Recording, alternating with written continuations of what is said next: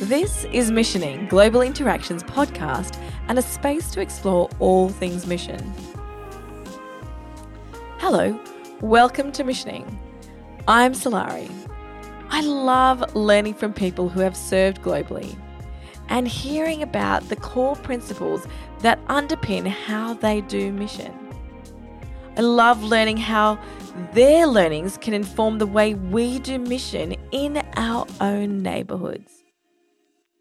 Our guest today is an intercultural worker preparing to return to Central Asia to serve among the aged people.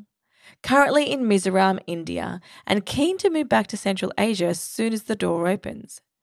He's inspirational and a joy to know, and someone we can learn so much from. Welcome, R. Thank you very much, Solari, for this special time together. Oh, it's wonderful to have you. Now, R isn't your full name, but for security reasons, it's the name we'll be using today. Now, R, you and your wife B have served with Global Interaction in Central Asia before, but that was about 4 years ago. How does it feel preparing to go back to Central Asia? And did you always believe that you were going to go back? Well, we are excited this is happening to us again. We had a lot of time to ask ourselves the question of whether we were meant to go back to Central Asia at all. Yeah.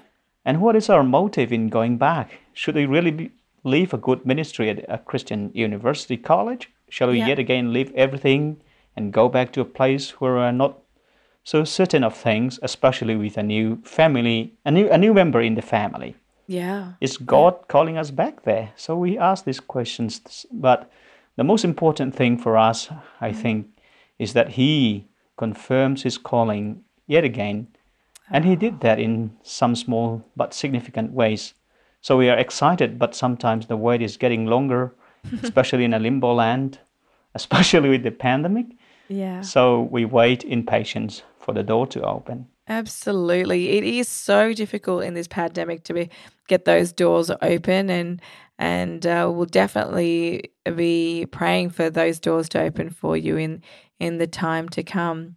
So tell me, what are your hopes and prayers for your coming term? Well, we hope to be able to reconnect with our H friends and to make new friends of the H people that Father will bring to us. Yeah. We hope to improve our language and cultural understanding so as to make more meaningful communication with them about Jesus in a way that makes sense to them. Yeah. We may not be better at sharing the gospel per se, but we hope and pray that we can do life together with the H people as long as we are able, doing authentic life together with all the messiness as relatively new parents, learners, and vulnerable people.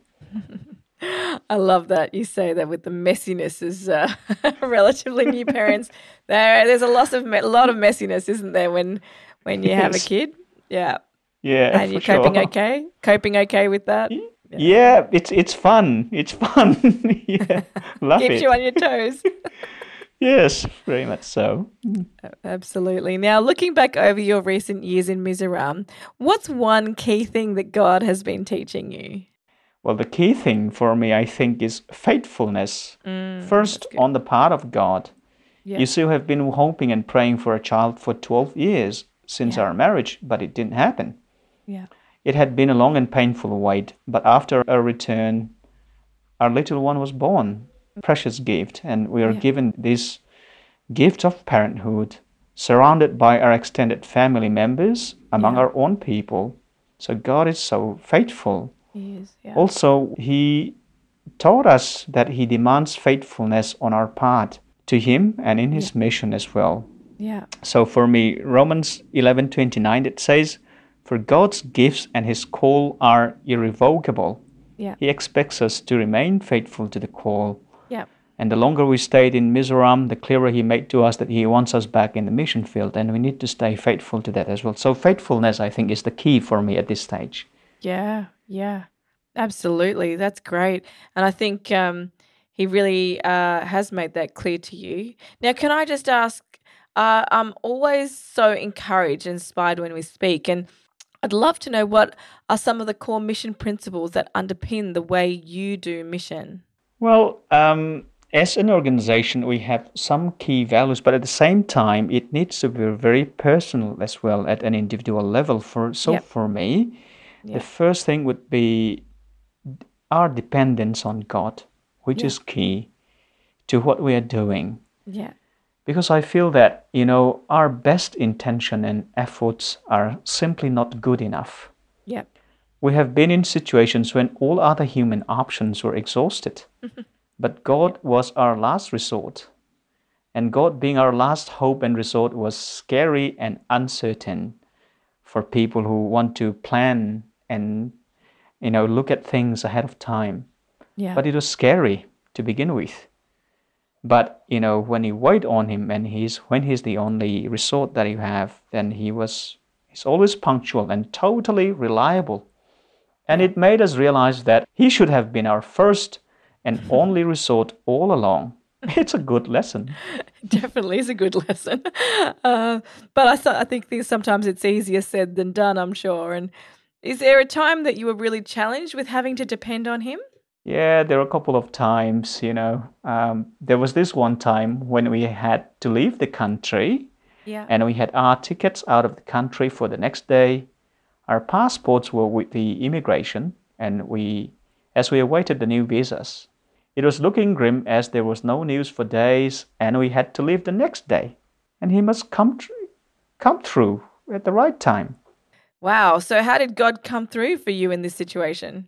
Well, at the time we were sharing then with our friends and family as a point of prayer, but we told them that we are not panicking. Yep. Because we have his peace, which was beyond understanding, but also beyond our ability to explain. We just trust and just knew that it was going to happen at the right time, in his time. Yeah. So that day the visas were ready, the passports were available at the office for us to pick up. It's never late, ever, Ever. Yeah. It's trusting, isn't it? And have you found yourselves in a similar situation at the moment? Yeah, as I mentioned, we have. It's a very similar situation as we wait for the door to open. Yeah. And we should know better, shouldn't we, Sulari? But once again, we are often frustrated in waiting, in hoping, and in praying. But we know that He's sovereign and He is working for us, for His glory, for His kingdom. Yeah, so, dependence on God and being led by the Holy Spirit, because we are the children of God. That's what is promised in the Bible, and we need to be absolutely trusting in His Word and in Himself. And I think another important thing is, the gospel, which is expressed in ways that make it understandable and accessible within different cultures, making it contextual, so that people can follow what I'm on about, what I'm trying to say to them. So one time we were visiting with an Hage family in the countryside, and it must have looked and felt strange for the extended family members of our friend who took us there. Being Hage people with their own religion and us being Indians from the land of many different religions, they wanted to know if we have any religion and believe in any deity. Yep. So a lot of answers came to mind. Well, including, number one, we are Christians. Or two, we believe in the Son of God. Or we believe in, God as expressed in the majority language. Yep. So all these are legitimate answers, you see. Very good, theologically sound answers. But will it make sense to them? That's the thing that we need to think about. Yeah, so how did you respond to their question? Well, in the end, we answered in the following, like, we believe in the God of Abraham. Yeah. And the one true God, and we follow Jesus. Yeah. In identifying, using terms and words which are, understandable to them in their own dialect and language, not in the majority language. I love that. So we felt the leading of the Spirit even as the conversation was going. Mm-hmm. This is very much like, Luke 12:12 that says, for the Holy Spirit will teach you at the time what you should say. Yeah.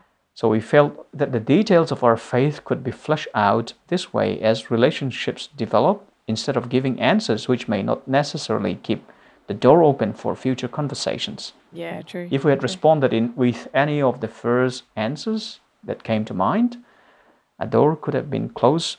For example, the term Christianity comes with its own baggage, Yeah, and they have yeah. their own understanding of who the Christians are, which is not at all positive all the time. You know? So if we had identified him, the one we follow, as the Son, then the matter is very controversial. Or use the terms which are associated with the majority ethnic group, then it would have taken a long time to undo what we have said. Yeah, yeah. So I think, as the scripture says, but in your hearts revere Christ as Lord, and always be prepared to give an answer to everyone who asks you to give the reason for the hope that you have. But do this with gentleness and respect. I think that is very important. Yeah, absolutely. Such a powerful verse and a thoughtful answer that they can actually understand. So can you share with us about a time where you innovated as you served in Central Asia? Yeah, interesting you should ask that, because innovation is not always what you think about when you do mission or when you think about theology. But it's important, isn't it? Yeah. So as an organization, we value creative thinking and appropriate risk-taking. Yeah. Appropriate risk-taking, I like the term, because it needs to be appropriate at the same time. You're not just taking a risk or an adrenaline junkie, but you think about all these options before you, and you take, in faith, you leap, and you take the risk for God, I think. Yeah. So you cannot be in the country of where we were without developing a good relationship with the local government. So, for example, if you want to go to the countryside, you cannot just, take a bus or take your car and go out and drive.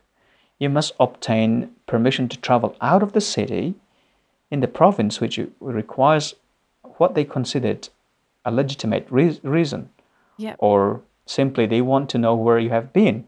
So we developed a project in collaboration with the government officials to help the rural farming people by providing them animal loans. Okay. Animal loans, Yep. That's brilliant. Yeah. What sort of animals? Well, sheep, Yeah.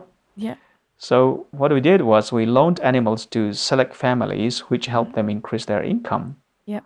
So the government also chipped in. They participated by giving them subsidies on the feed and other things. Yep. And also this provided us with the opportunities to visit farming people on location, along with the government officials, building trust with the locals and the local government. So I think that's one of the things that is quite innovative. Yeah, absolutely. The project sounds like a great way to also connect with those that you loan the animals to. How did that go? Well, it turned out to be quite an interesting project. I mean, very successful. Whatever was born to the family, they took care of the sheep for within a year. It belongs to them. And after some time, they gave us back, not the same exact animal, but another animal in lieu of what they had taken from us. So if I remember correctly, within the first year, we helped about 40 families and 1,600 plus lambs were born. So it was great. That's incredible. So tell me more about some of the authentic relationships that you've had the opportunity to build. Yeah, well, one question I have asked myself about this is, which should come first? Authentic friendship or befriending someone just so that you could tell them or hit them with the gospel? So if I'm being friendly with someone to be able to share the gospel, is there anything wrong with that? Is not that called friendship evangelism, and is not that what we are on about in the first place? Yeah. Or should there be any precedence at all, or should they both come together? So I think the problem, however, of befriending someone just to share the gospel is that it could look quite suspicious to the receiver. Yes. Yeah. So say if a Muslim neighbor befriends me just to share his religion, then what would I think of anything else he had done for me? Wouldn't it look suspicious to me? How long would I stay in that kind of relationship? So I'm asking myself all these questions. Yeah, yeah. So as a single young man, I had a student who became a good friend. I got to know her family and her boyfriend very well, who is now her husband, by the way. Yeah. She called me her big brother as time passed on, Yeah. and her parents sort of adopted me and my wife when she joined me later Yeah. as their extended family members. We were part of their festival celebrations, and we became very close. So there's a seat reserved for us in their dining table. That's So we are supposed to be always there with them. That was incredible. So after a few years, after some time, as I shared finally the gospel with her one day, she asked me, "Why are you telling me all this?" So I said to her then that I loved her as a friend and as a sister. And if I had a cure for something like HIV/AIDS, and what would she think of me if, as her friend and as her big brother, if I hide this cure from her, if she had the disease, And she nodded in understanding of what I was saying. Yeah. It took time, however, to be at the level of trust and friendship to be able to share in that way. Even if she did not respond to the message, which she has not done to this day, she's still my good friend. She is, that's and right. she's safe. It's authentic relationship, And I'm going to be with her no matter what. Yeah. But I love her, and I want to share more about life, So, Yeah. so there's one other friend. I call him Xiao Ma. Yeah. Not his real name, who became my good friend in a similar situation. Yep. After he left the university as a graduate student, he was a regular in our gatherings and activities in our home. Wow. He was able to provide friendship, guidance and sound and practical advice to younger students. Yeah. We became very close. The trust and friendship was amazing. And then one day he asked if he could talk to me in private. As we met, he shared with me about the crisis he was going through. Not sure whether to share this with his family or not. So it was an honor to be the first person to listen to his issues and crises, his troubles, So realizing that he put so much trust in this friendship and this relationship. Yeah, absolutely. So the crisis also brought the first ever opportunity after at least 3 years of being friends. Yeah. To ask him whether I could pray with him to the one true God. I told him that that's what I'd always do. Talk to the one true Father if I have such a trouble or crisis in my life. Yep. So he readily agreed to pray together. And he's the one who taught me about the H way of praying to God as well. So he's a great teacher. Yeah. We're still great friends. So when we met on Zoom a couple of months ago, as he nurtures me in my language and culture, the first meeting did not include any lesson at all as I had planned, because I needed to listen to his struggles with his life, further studies, and his bout of depression. Yeah. Authentic relationship, isn't it? Yeah. Yeah, I love him dearly as a friend. It was a privilege to be able to pray with him online again. Yeah. So that's the kind of authentic relationship that I'm talking about. Yes, I do want to share the gospel with him, obviously, for sure. But no matter what happens, he is my friend and I'm his friend. Yeah, absolutely. And the opportunity to, talk to the one true Father, I love that.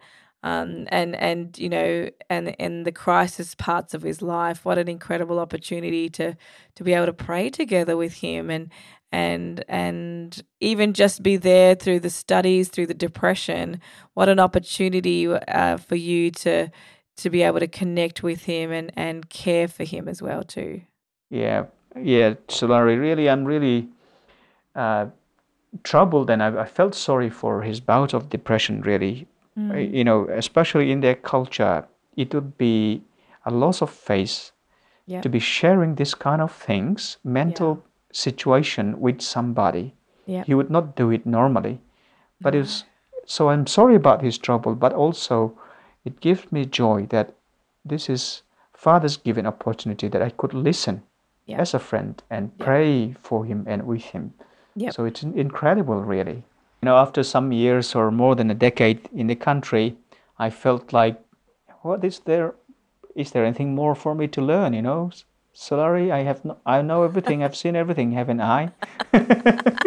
Never, never. Well, well, I have to admit that is quite ashamedly and uncomfortably that I am just scratching at the surface in terms of language and culture. Yeah. There's still so much to learn. So with us being out of the country for 4 years, it's challenging to find language and culture nurturers, and because that's what we want to do, to be able to learn more, to be able to communicate better with our friends. Yep. But when we are looking for somebody to teach us, so we had great friends. They would not listen to us talking about reimbursing them for their trouble and their time. So we're so touched and thankful for our authentic friends. So meeting up with them after 4 years, we are very rusty in our language and culture understanding. We realize there's still so much to learn. It never stops, isn't it? We keep trying, we keep learning.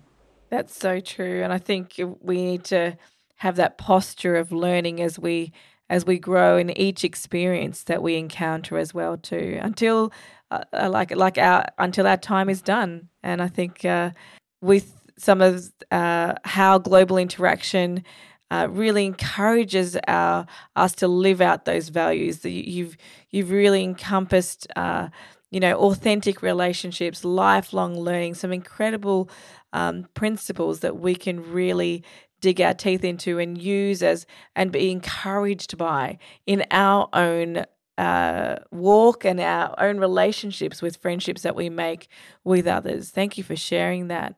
Now, you talked about lifelong learning here, and it's obviously taken you quite a long time to develop proficiency in culture and language. Is there a moment you can share where you kind of maybe got it wrong? Got it wrong? What do you mean? Well, we all make mistakes, don't we? Yeah. And I'm very thankful for the gradual way in which I have been introduced into the culture and the kindness I received from my friends. Yeah. So even now, as somebody with a background in linguistics, I err on the side of being too bold in approaching a language, any language, as lingua franca, as simply as a vehicle of communication. Yeah. And I don't always pay close attention to my tone and grammar, but tone in this language in Central Asia is very important. Yeah. So if you are not careful with the tone, then you could end up introducing your wife as your eggplant. So I got my tones everywhere because they are very significant. They change meaning completely. So I'm blessed, as I said, with friends and nurturers who still humor me and laugh with me at my tone and my grammar as they strain to follow and understand what I try to convey. Yeah. So, and also in the country, as a part of the culture, I think, politics is a very sensitive subject. You don't talk about these things. So as I work in a university, in my first introductory class, I needed to introduce myself and my background. So I put up a map which included the disputed territory inside India. And they were very sensitive to it. I did not realize it. So I apologize for my honest mistake and survived somehow. But you make those kind of mistakes all the time, I think. And I think one important aspect of the culture is what is called losing face. You don't make people lose their honor. Yeah. So how do you deal with that thing? So I have had my share of faux pas and, it's not comfortable all the time. Yeah. And it is an honor shame culture, isn't it? So you want to make sure that and how you interact with them, that there is that sense of honor as you speak and you don't put them down. Or I was remembering actually when we went to Cambodia on a mission trip with Global Interaction, there was this moment where I didn't like the food. And there was something that got it wrong. It was the order was completely wrong. And I went to send it back and I called the waitress over and our intercultural worker went, no, you'll bring shame on them. Do not do that. And so it was really interesting. And then somebody else did it. So I didn't get into trouble, but they did. And it was this awkward moment where they were so ashamed of that, and it was a very interesting space where I learnt very, very quickly that the whole idea of, even though the meal, it was beautifully cooked, but it was just the wrong meal. You didn't want to bring shame on them to change it. Whereas, in Australia, you've got it wrong, change it, please. The customer's always right. It was very different culturally. So, yeah, definitely. Now, can I just say, what a wonderful, rich conversation it has been today. I have loved connecting with you, and I just want to say thank you so much for your stories, for sharing your heart, and for your time today. Thank you very much, Sulari. I enjoyed doing this as well. Thank you. What an incredible conversation that was. I loved hearing from Ara today. If you want to explore mission and how you can get involved, get in touch with your local Global Interaction State team. We would love for you to head to www.globalinteraction.org.au/podcast for resource links and more information about our organisation. Thanks so much for joining us. You've been listening to Missioning, and we can't wait to share another inspiring story with you next time.